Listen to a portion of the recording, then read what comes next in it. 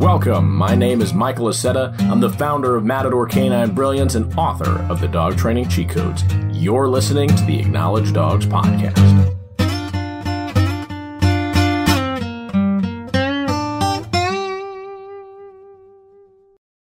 Drop the treats. Get rid of them. Get rid of all rewards, all treats. Get them out of the training picture. Get out of that mindset. Why would I say that? I'm a professional dog trainer who uses positive reinforcement daily. Why would I tell you to get rid of the treats?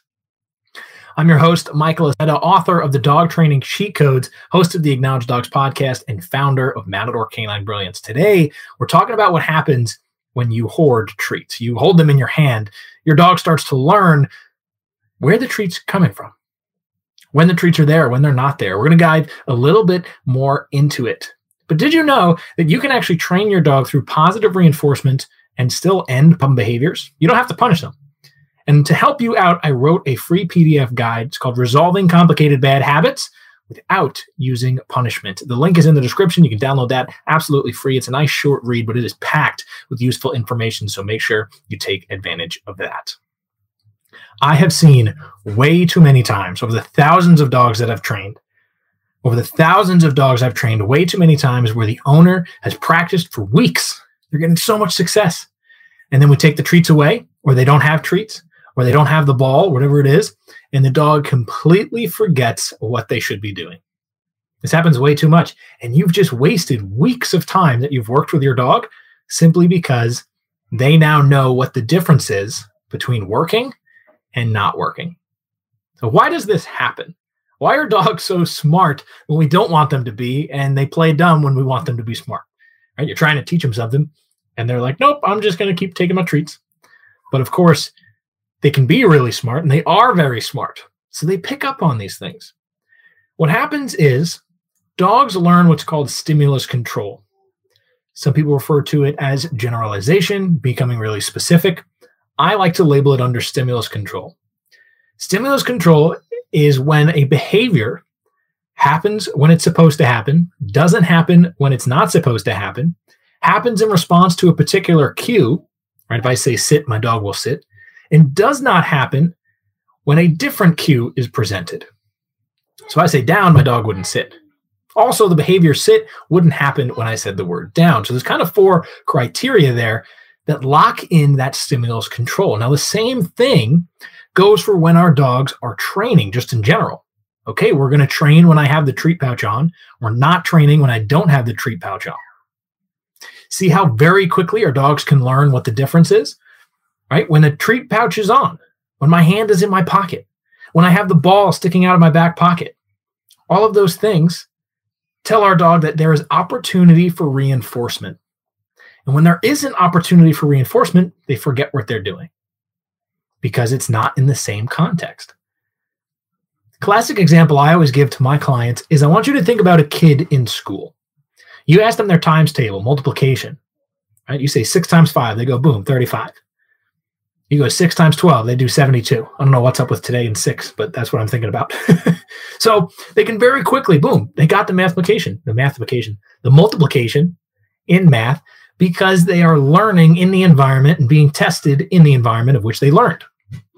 Take the same kid, go to Disneyland, ask them 5 times 6. Guarantee it'll be longer. It'll take them more effort to get the number. Now, if you practiced in all these different environments, sure, they'd get really good at multiplication. And maybe that's a very specific situation where kids wouldn't learn how to do it in Disneyland. But most of the time, the kids are just too overstimulated and excited to be thinking about math. Ask them to do the Declaration of Independence, right? Recite it. There's no way that's going to happen. If they learned it in school, of course. If they haven't learned it, it's not going to help them either way. I'm getting on a little bit of a tangent here. Point being, dogs learn specific situations mean one thing, and if the specific criteria isn't there, it means something else. If you don't have treats, I'm not going to listen. If you're not going to guide me around, this is what a problem I have with luring, right? The treats are in your hand. This is the big point of today's episode. Don't lure your dog. If you take nothing else away, this is the point that you should take. Stop luring your dog. We're going to go over how to teach your dog and what to do so that they're not following treats and they're not creating this kind of problem in a little bit. But what I need to get through to your head right now is stop luring your dog. Thank you for listening to the Acknowledge Dogs podcast. Subscribe to this podcast, leave a review, and connect with me on your favorite social media platform.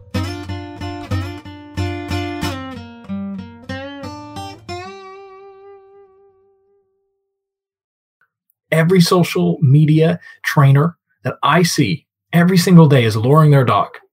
One of the greatest social media marketers when it comes to dog training, and I won't mention who it is, they teach classes in competition-styled obedience, and they do a lot of luring, a ridiculous amount of luring. And oftentimes that would be fine. I would be, okay, do your little luring, but then they teach more people how to do it, which means more people are going to have the problem that I'm talking about today, where their dog does not do it if you don't lure them, or does not do it if you don't have treats in their face. My reactivity course that's available at training.matadorcanine.com. My reactivity course specifically goes against what so many clients are told about reactivity. Oh, your dog is staring at something? Put treats in front of their face and have them turn around. What happens when you don't have treats?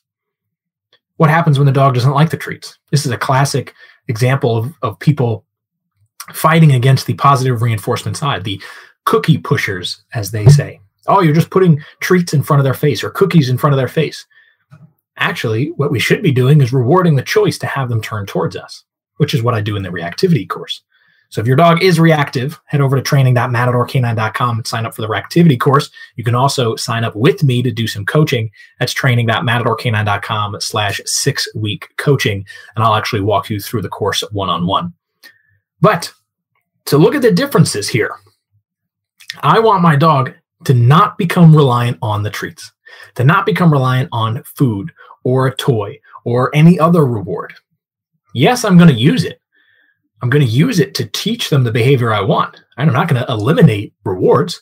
Then I have no way of telling them they did a good job. But I don't want them to become reliant on it. So the first thing you can do is start shaping behaviors instead of luring them. Now, shaping is just selecting behaviors that are slowly getting closer to the ultimate goal, right? Successful approximation is what we call it.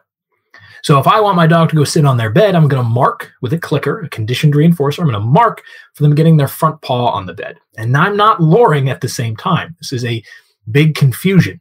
Oh, well, I'll just mark when their front paw gets on the bed, but I'm going to lure them there. The conditioned reinforcer doesn't matter at that point. A conditioned reinforcer has to come before the primary reinforcer or the reinforcer you're trying to condition.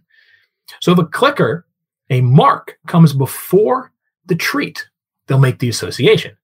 If it doesn't, if they come at the same time or the treats first and then the conditioned reinforcer, one, it's not really technically a conditioned reinforcer, and two, they don't make the association. They don't think that that click means anything. And you can damage a really strong conditioned reinforcer if you do this. So if you're going to lure your dog, you have to lure your dog. Really, the only situation I see it is if you need to teach a very complex maneuver, you have to manipulate their body, or you're doing fitness equipment. So dog's on a fitness equipment and you're trying to get minute adjustments to work on fitness, right? They're small little muscles that we need to engage, that kind of thing. That's when I'll use luring. But really, you should switch over to shaping. If you switch over to shaping, your dog is no longer becoming reliant on the treats. If you're going to use luring, get rid of the clicker. If you have to use luring for exercise, if you have to use luring for those tiny movements, get rid of the clicker and add it in later. But I guarantee you're going to run into the same problem, right? You're going to lure your dog a little bit, get the behavior that you want, and now you have no way of starting that unless you start phasing out the lure, and that just adds so much more time. Teach it through shaping first. Work your shaping muscle. It is a muscle to try to think about, okay, how can I take this giant behavior and break it down into a really manageable step so that my dog can get good at it? If they can get good at that, good. Now we can move on to the next step. And we can move on to the next one. If they can't get good at it, I can't move forward. But the more you do this, the more your dog does this, the faster you're going to learn overall. One of my favorite stories, it's in one of Karen Pryor's books. She had done a seminar, and the owner had I'm going to say 16-week-old puppy. And after introducing clicker training, this puppy was able to do every single obedience command and multiple tricks in one night.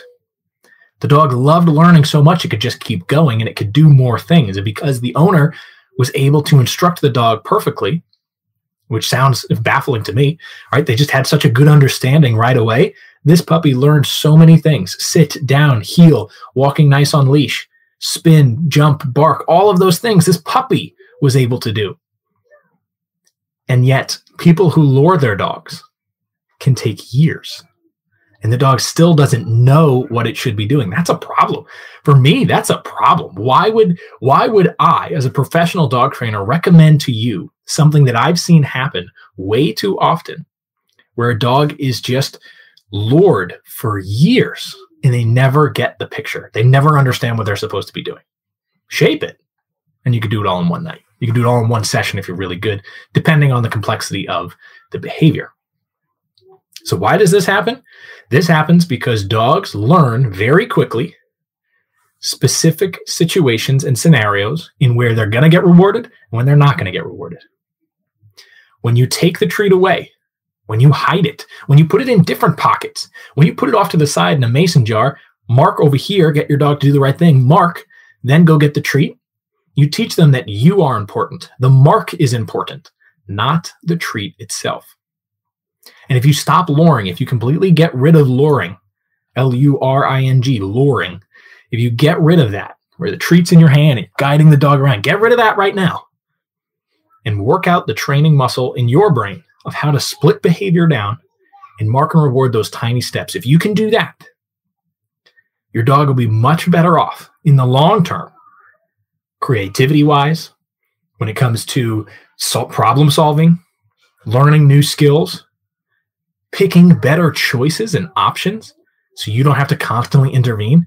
All of that happens when your dog knows how to get reinforcement without being prompted. Otherwise, they just sit there. I've literally seen dogs just sit there and stare at you. You could say sit all you want. They're not doing anything until you put your hand up. And this is where some people say, oh, well, my dog responds really well to hand signals. You're absolutely right, because that's considered a prompt, just like a treat would be. We're prompting them into the right direction. But once you take those prompts away, they've got nothing. It's as if you didn't say anything, right? If my cue is going to be a word, I say the word sit, my dog sits. If my cue is going to be a word and I want them to respond, if I don't say anything, they don't do anything. It's the exact same thing. And for whatever reason, we as human beings treat them as two separate things. They are not two separate entities. They are all together. A cue tells our dog what to do. And in many cases, the treat in your hand is the cue.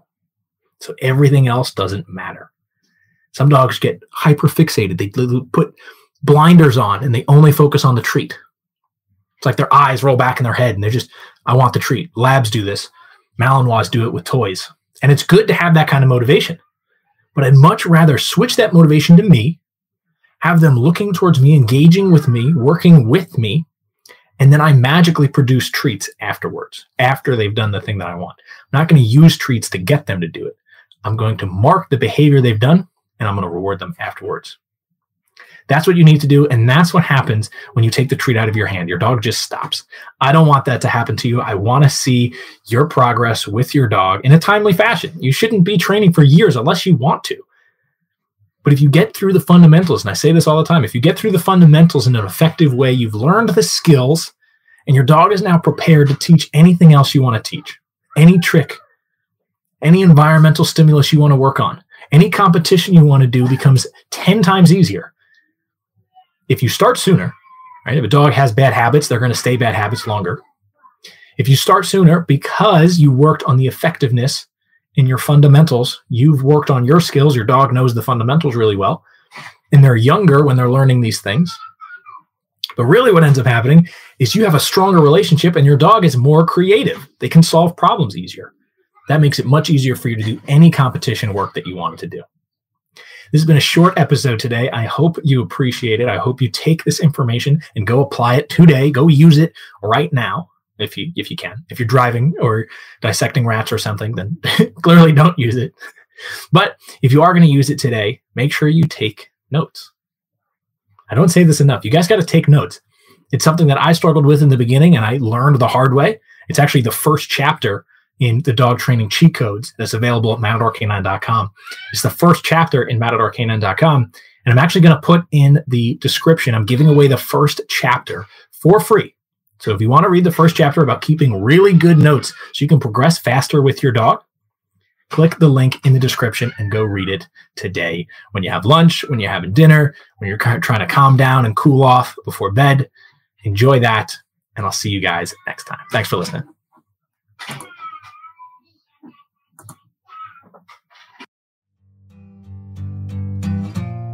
Thank you for listening to the Acknowledge Dogs podcast. Subscribe to this podcast, leave a review, and connect with me on your favorite social media platform.